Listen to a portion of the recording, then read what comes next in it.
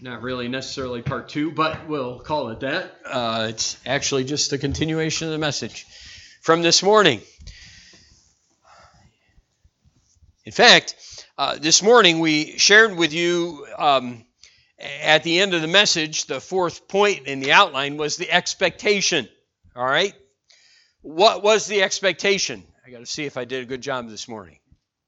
What is the expectation? What is the overall message of Matthew chapter 28? Matthew 28. Oh, wow. I didn't do a good job this morning. Okay. You were all watching your windshield wipers go back and forth while you fell asleep, I take it, or something to that effect. Yes, believe. All right, that is the expectation. If you wanted to say, what is the message of Matthew chapter 28? What is the message you get? Well, we serve a risen Savior. Believe in Him. As the Bible says, believe on Him and put your faith and trust in Him. Now, sometimes I found that when I dig into a passage and I get the main thrust of it, there's 2 things actually that can happen. First of all, sometimes you can get so majored on the minors that you forget the main message and you don't preach the main message because you're trying to deal with some technical issue that everyone has a question about and you want to answer. And you spend all your time doing that, and sometimes you miss the main message in a passage. And sometimes, because of issues and questions and problems, the main message is missed. But there's another problem sometimes. Sometimes we get the main message and we miss a lot of wonderful fruit that's available for us from a passage when we get the message, yes, I believe Christ is risen. What a wonderful Savior. But yet we can miss so many other things that are found in a passage that though the truth is a wonderful truth to glean, the main point is, yet there are things to be learned. And I was challenged as I read through Matthew 28 to look at the fact that, yes, the message is believe. There's no doubt about it. In fact, I mean, if there's anything to learn from Matthew 28, we serve a risen Savior, believe in Him, and believe in Him for all of life. But there's more to it. And so it's my prayer that God will just stir us tonight about the more to it, okay? And the great, wonderful truths that are found in this chapter, even toward the beginning and then primarily as we look toward somewhat the end of chapter 28. Follow along. I'm going to go ahead and read the whole chapter, if you would, just to remind you again that we serve a risen Savior, and then hopefully you'll start to see some of the other truths that are important for Christians to know. The Bible says, in the end of the Sabbath, as it began to dawn toward the first day of the week, came Mary Magdalene and the other Mary to see the sepulchre. And behold, there was a great earthquake. For the angel of the Lord descended from heaven and came and rolled back the stone from the door and sat upon it. His countenance was like lightning, and his raiment white as snow. And for fear of him the keepers did shake and became as dead men. And the angel answered and said unto the women, Fear not ye, for I know that ye seek Jesus, which was crucified. He is not here, for he is risen, as he said. Come, see the place where the Lord lay, and go quickly and tell his disciples that he is risen from the dead. And behold, he goeth before you into Galilee. There shall ye see him. Lo, I have told you. And they departed quickly from the sepulchre with fear and great joy, and did run to bring his disciples word. And as they went to tell his disciples, behold, Jesus met them, saying, All hail! And they came and held him by the feet and worshipped him. Then said Jesus unto them, Be not afraid. Go tell my brethren that they go into Galilee, and there shall they see me. Now, when they were going, behold, some of the watch came into the city, and showed unto the chief priests all the things that were done.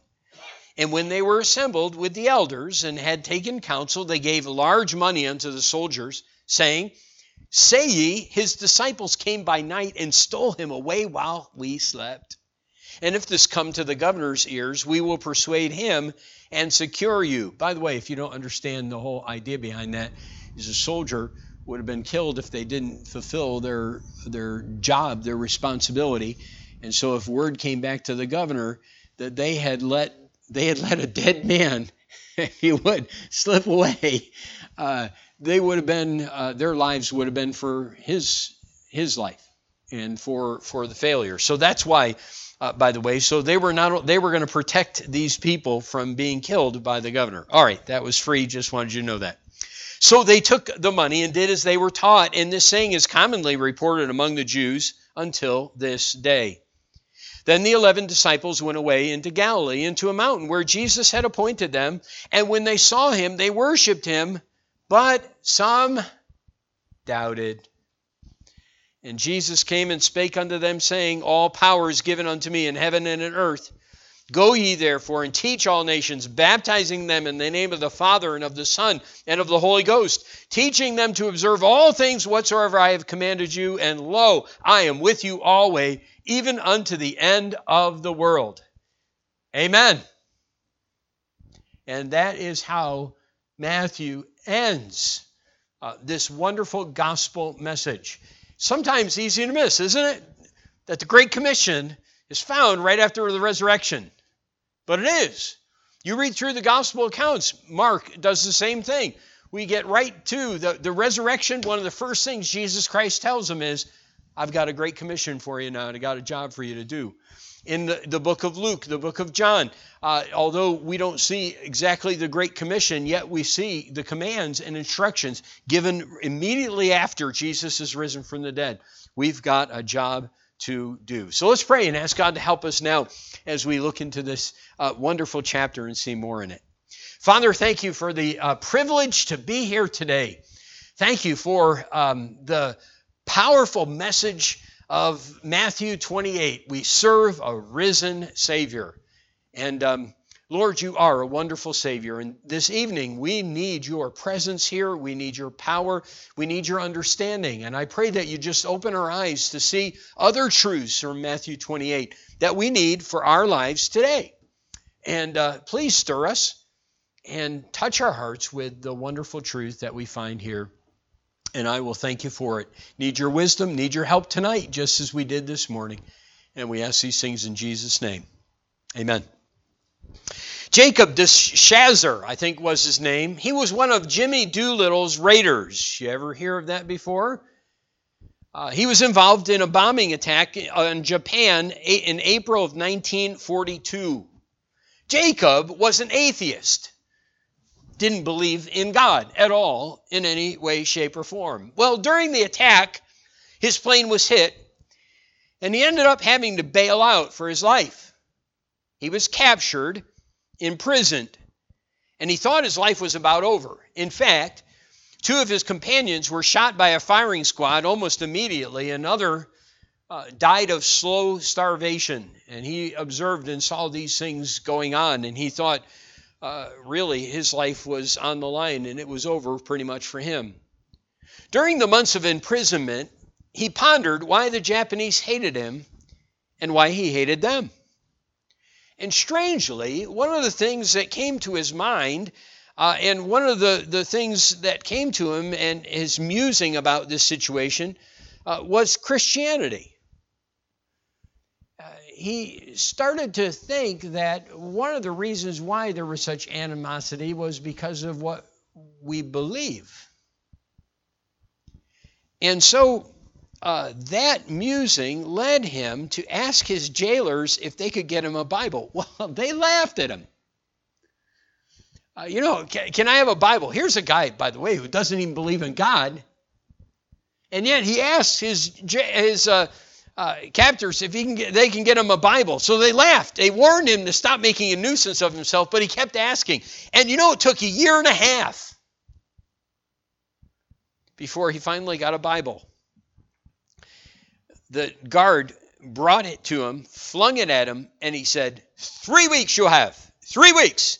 Then I take away. True to his word, 3 weeks later, the guard took the Bible away. De Shazer never saw it again. But in those 3 weeks, he pored over the Word of God day and night as much as he could possibly endure. He meditated, he pondered on the meaning of life and life after death. And he came to faith in Jesus Christ. In a prison cell, as one who had no idea he would be able to continue life. Later, he was released from Japanese captivity. It's now 1948, 6 years after his capture and imprisonment, and de Shazzer and his wife and son were on their way back to Japan as missionaries, ready to carry the gospel to these people. You say, why? Because an atheist asked for a Bible, a Japanese guard gave it to him for 3 weeks, and he opened God's Word and found the truth. And he believed God's Word.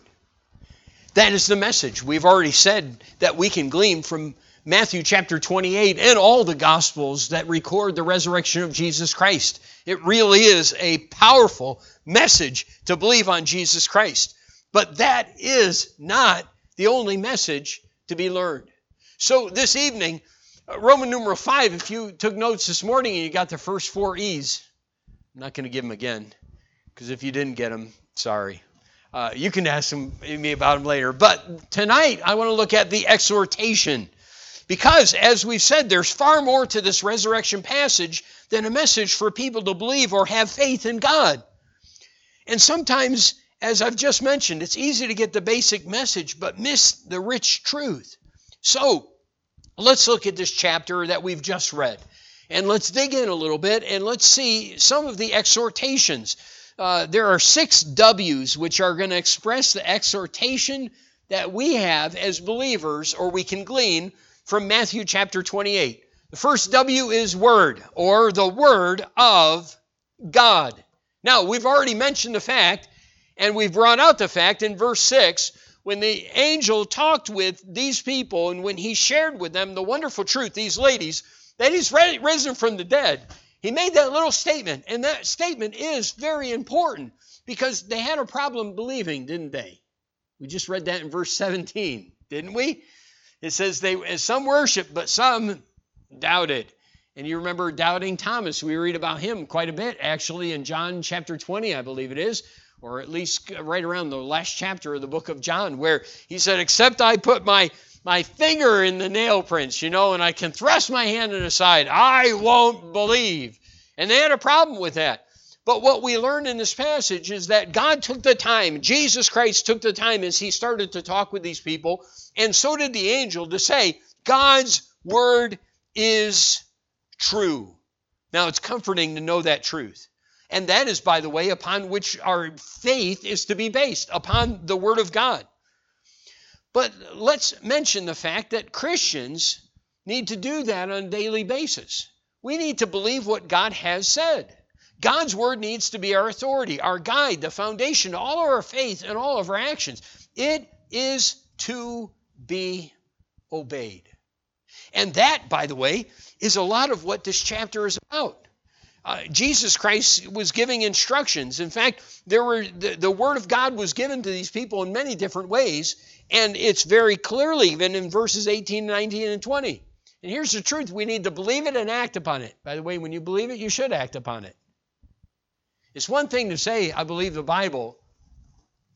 It's another to act upon what God has said and exercise, if you would, your faith. The Word of God needs to be our authority. It needs to be our guide. It needs to be the thing upon which we rest our life and we base our life upon. The Word of God needs to be our authority, our guide, and the foundation of all our faith and actions. It is to be obeyed. A preacher was trying to deal with that situation, deal with the problem of people that people have with the Word of God. And again, I do challenge you. I do challenge you to read the gospel. You say, well, Easter is over. That's all right. Every Sunday is Easter. Should be. All right? It's Resurrection Day. It's the first day of the week. That's why we meet on the first day of the week. At least one of the reasons why we meet is because it's the day in which the Lord rose from the dead. Now, part of the reason is because the Jews were meeting on Saturday. They kept stealing that day, and that's because they were still living according to the Old Testament law. So believers needed a time. They were still going to the temple at first. They were going to the temple on Saturday. They went to church 2 days a week. Can you believe that? And people complain about coming on Sunday mornings. You know, it's an amazing thing, isn't it? But they would go to the temple. They would worship in the temple. Then they would come on the first day of the week, the day the Lord rose, and they'd meet together.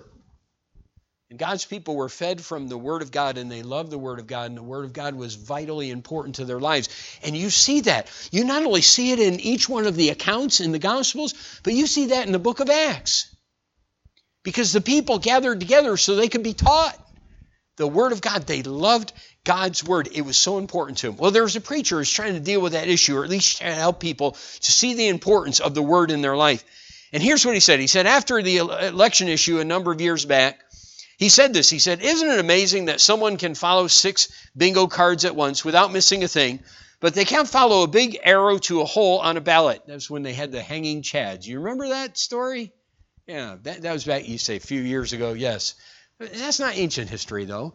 All right, so there was this big problem with these ballots and everything else. And the guy says, the preacher said, to our foreign readers, I apologize for once more mentioning our American voting process. He said, it appears that lawyers are insistent on bending laws on the books in order to gain advantage for one candidate or the other. There are specific laws to deal with our election process, but there are those who would prefer to circumvent those laws, and so on and on it goes. Where it stops, nobody knows. This process, he said, shouldn't surprise Christians who have observed the same process going on in regard to the Bible. The laws of God. Various groups want to circumvent the laws of God or bend them in their direction in order to support their views. This has been going on for centuries, which is why we have so many denominations, cults, and even hate groups trying to use the Bible to support their views. So what should a believer do? For one, avoid extremists. Good advice, isn't it? Second thing is read the Word on your own and simply take God at His word. Is that so hard, he asks? God gave you a good brain capable of using common sense. Use it. Instead of bending the Word to comply with someone's belief, bend your belief to comply with the Word. Is your faith based on the absolutely true Word of God or on feelings, opinions, personal wishes? His Word needs to be our guide and authority. And the gospel message, the resurrection message, reminds us of that over and over. Jesus Christ with the disciples, or the men on the road to Emmaus, he opened their eyes, or opened his mouth, and he taught them all that the Scriptures said about the Christ in the Old Testament. I really wish that was recorded, don't you? Seriously. Because it would be wonderful to hear from the words of Jesus Christ all the different places in the Old Testament as they walked along the road where you could see Him. But we found many of those, and we know many of those, and we could talk about them. The Passover is one place where you see Jesus Christ very clearly revealed. We see Him in the book of Isaiah when Isaiah talked about all we like sheep have gone astray. We have turned everyone to his own way. But Jesus took time to say, this is the Word. Believe it. Follow it. Make it your guide. So that's the first, if you would, truth beside believing that God wants us to learn from this passage. That the Word of God is true. Base your life upon it. Second thing is your work. Not only God's Word, but your work, or our work. Now there was a directive given. Look at verse 6 again. He is not here, for He is risen. Right? We have this wonderful pronouncement. All right. So, great. He's risen from the dead. What are the ladies supposed to do? Well, they weren't left without instruction, right? Look at verse 7. And go quickly and tell His disciples that He is risen from the dead. And behold, He goes before you into Galilee. There shall you see Him. Lo, I have told you.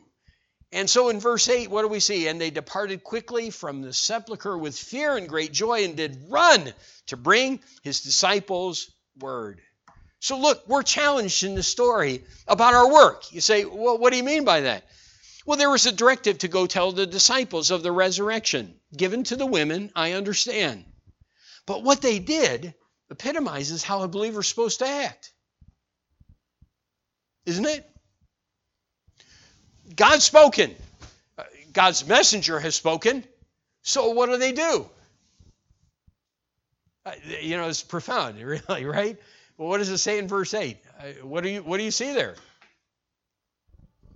Yeah, they did it. They did it immediately. They did it. Think about this. Look at what we see. And they departed.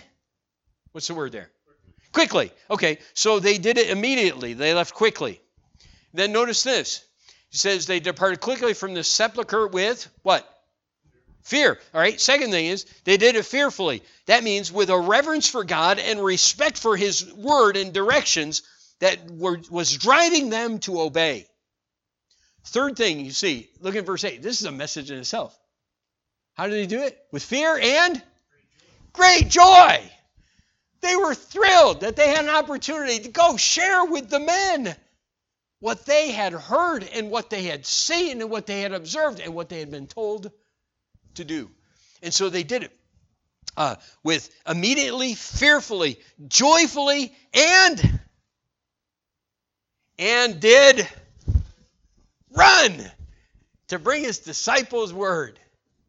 All right, you don't understand this. These are grown ladies. These are grown women. We're not talking about teenagers. You say, go run and tell someone. Do you see the enthusiasm with which they obeyed the command of the Lord? And isn't there something for us to learn in this? Really. Just look at how they did their work for God. They did it fearfully, joyfully, enthusiastically. And did I miss one of those things? All right. They did it immediately. Fearfully, joyfully. And they did it enthusiastically. Look, wouldn't you love it if your children did things that way? In life. Wouldn't it be great? Immediately, fearfully, joyfully, enthusiastically. So do you think there's a lesson for kids to learn from this passage as they look at these women who are told something, given a message from God and given a job by God to do something? And later on, we're going to see that we've got a message from God in verses 18, 19, and 20. So here's a good question for us, adults as well. Are we doing His work immediately, fearfully, joyfully, enthusiastically? It's interesting because a parent wants that from their kids, but we don't ever think about our Heavenly Father wanting that from us. And as I read through the story and started to think about the other things in this story, those verses really stood out to see some ladies who received instruction from God and went about to do it. And they're a wonderful example, aren't they? I mean, could you ask for any better way to do that job than to do it the way they did it? So we have His word, our authority, our work done right for the glory of God. Could you say that's how you work for the Lord? That you do it immediately, joyfully, fearfully, and enthusiastically.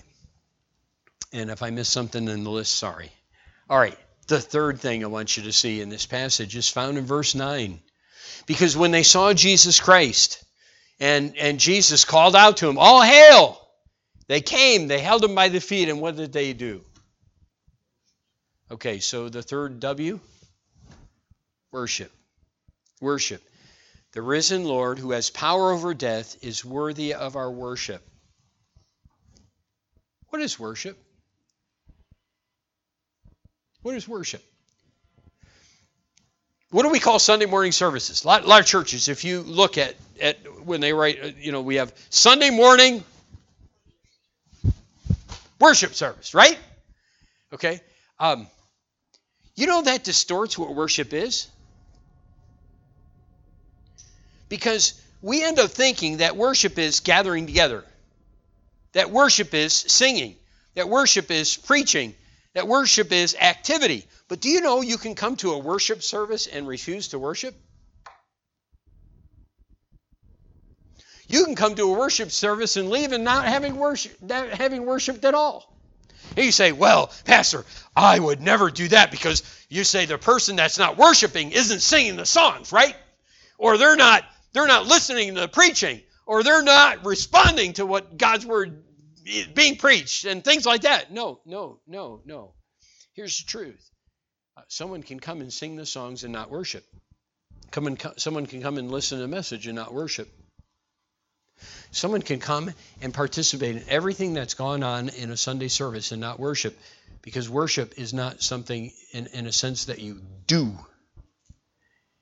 Worship is a state of your heart. You say, what? Let me explain. Do you know what the word worship means? They tell us the word worship in our text is made up of two Greek words. See, I always like to, compound. You remember, it seemed like for a long time we were saying that almost every time, because every word in the Greek seems to be a compound. But it is. There's two words that make this up. Okay, the first word means by the side of, or at least one of the words of one of the two. It means by the side of. The second word is of uncertain origin. In other words, they're not absolutely positively sure about this, but it's believed to be the word for, you're going to love this because I was shocked, dog. Say, what? Dog. Yeah, woof, woof. Okay, not kidding. Dog.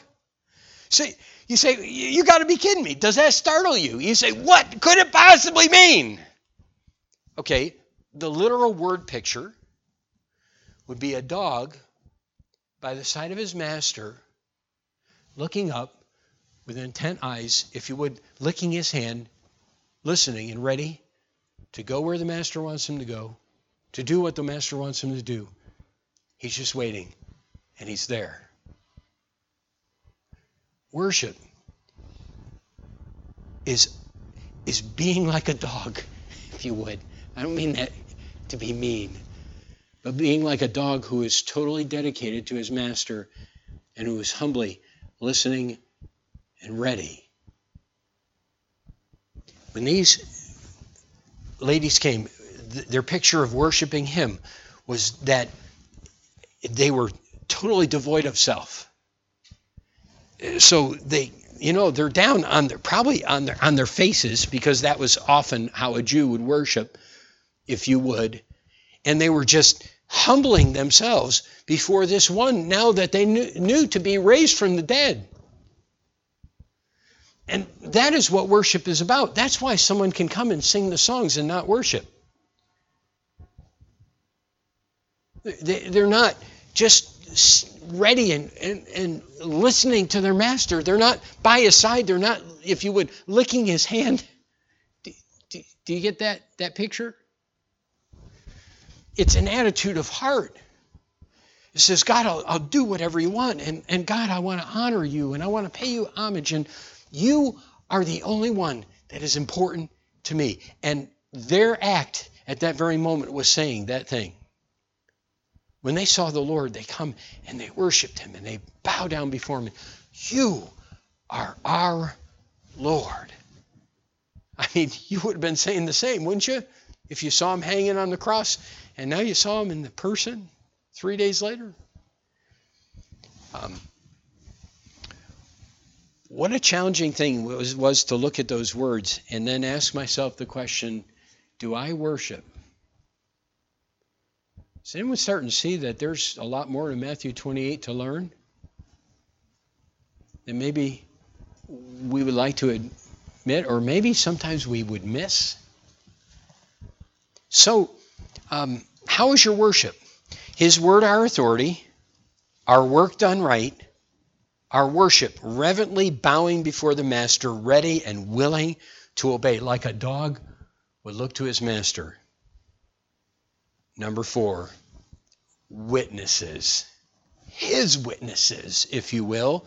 Verse 19. I know we skipped some verses. Some of that is what happened with the governors and with the soldiers. And then we have in verse 16 the 11 disciples that went into Galilee to the mountain. And by the way, they worshiped again, so we see that second time. But some even doubted then. And Jesus came and spake unto them. And what did he tell them? gave them what we call the Great Commission. And the first challenge is to be His witnesses. The plan of God for Christians is to tell people the good news of the gospel. You realize back in verse 7, the ladies were given that job too? Go tell him He's alive. Go share that message. Go share the news. He is risen. I read recently, a number of years back, about a Baptist church. And I, by the way, I'm not in support of this. But anyway, they got into the Easter egg hunt business, but in a little different way. And I wouldn't have done it anyway, but I'm not suggesting it was a good thing, but it makes a point. So listen to the story. The news reports put it this way. Nicole and about 20 of her friends participated in a soul hunt at Lakota Baptist Church. It's in Sioux Falls, South Dakota. They meet in a small building on a rundown trailer park. Nicole said Easter is all about fun. That was in the newspaper, by the way. That's really great. It was fun because I was looking and looking so I could get a whole bunch of little men, and then I got one, and my mother said it was my brother's, so I gave it to him.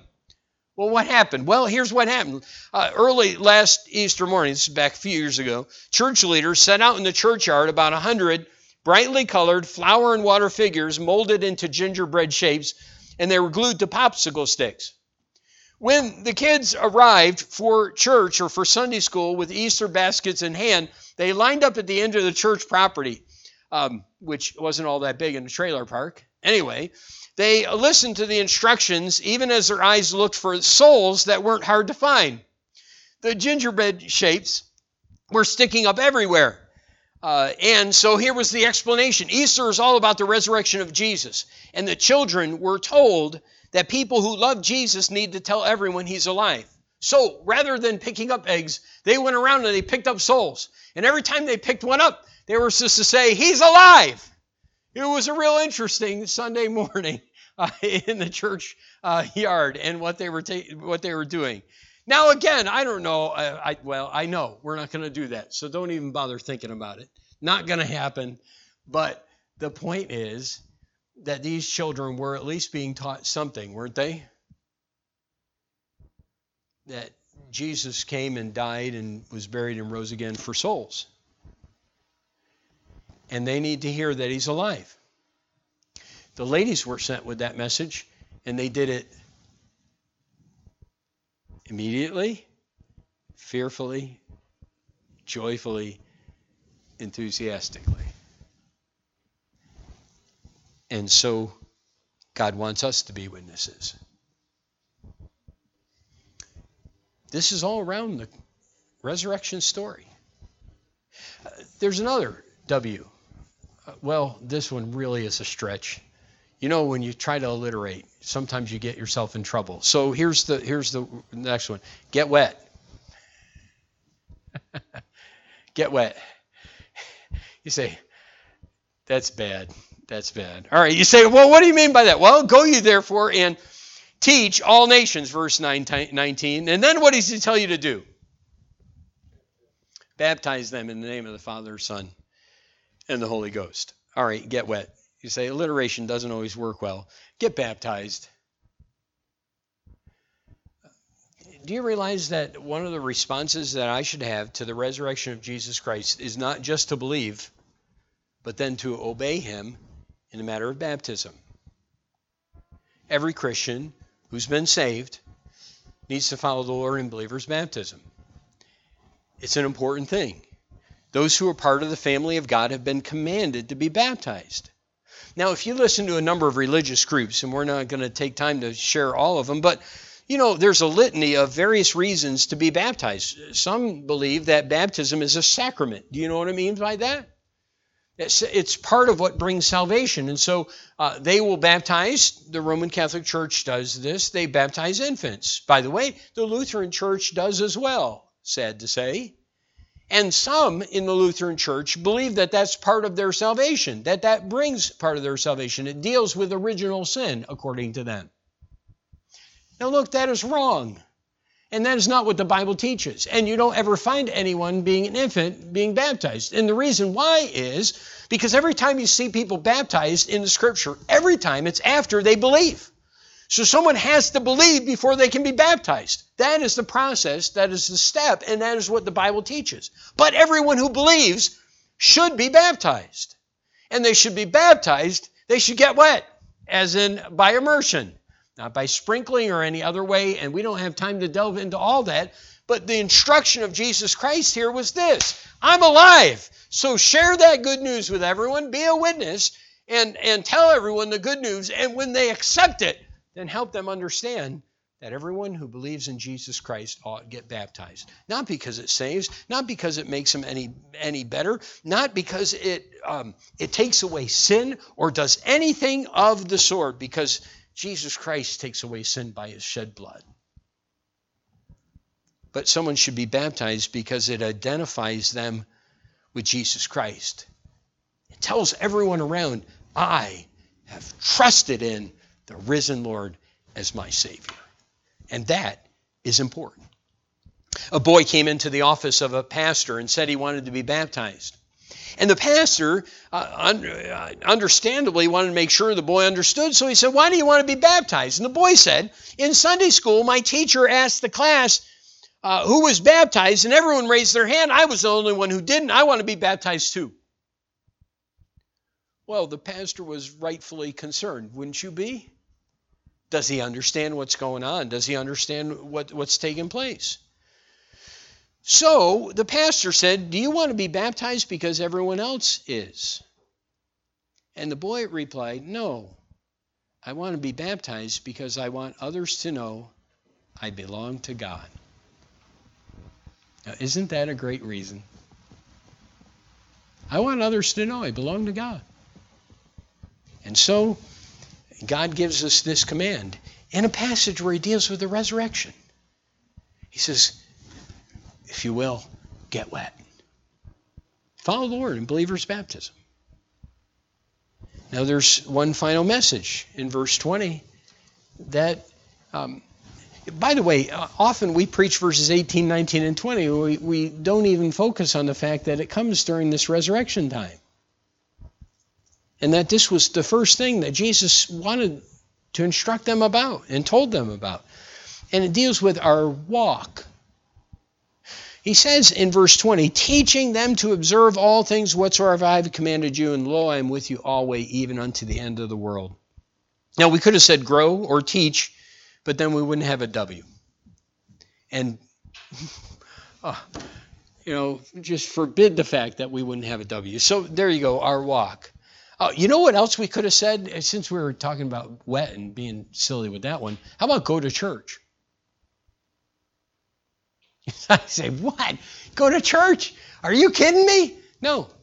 You say, Pastor, how could you even suggest that going to church would be actually the command that Jesus gives here? Well, because that's where we're supposed to learn about him.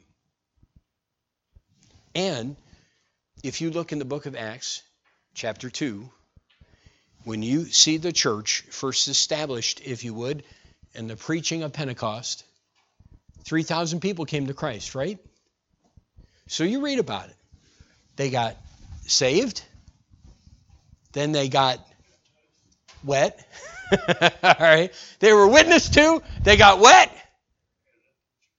And they began to walk in God's way. And do you know how they did that? By gathering with God's people and being fed the Word of God. So, you know what? We could have said, go to church. That's part of it.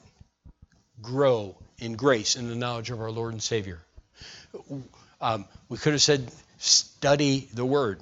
But the truth is, God has given the church to help God's people become what they need to be for the glory of God. So our walk needs to change. I hope that you see and understand the absolute necessity of the local church in your life. And I am thankful for the attitude many have towards God's house and God's people. But the challenge God gives us in this passage is to walk with him. Learn. Because why? So that we can, when people, wet people, get them baptized. All right.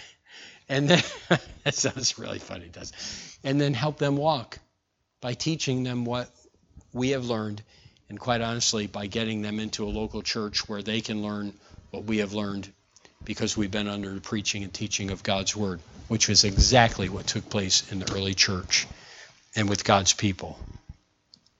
A preacher told this story. He said, I read somewhere about a French atheist who died, and he willed his farm to the devil.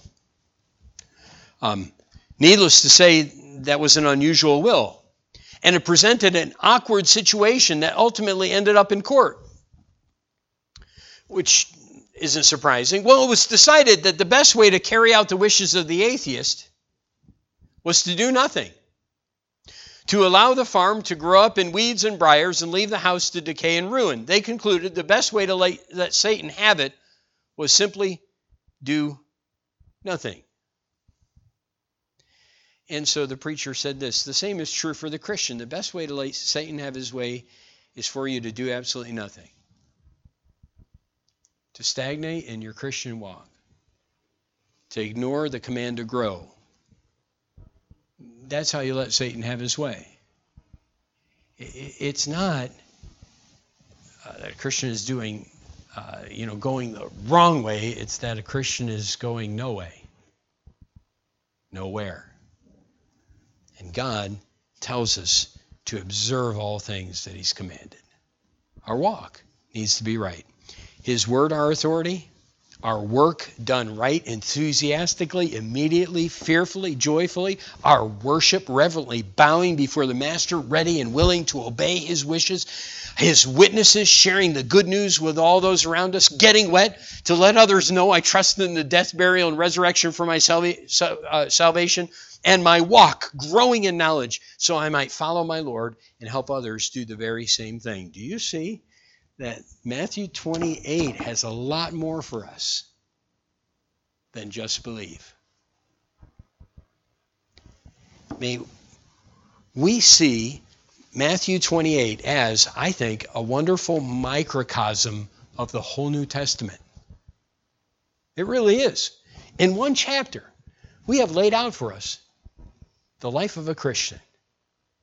Believe in the Lord Jesus Christ and live it.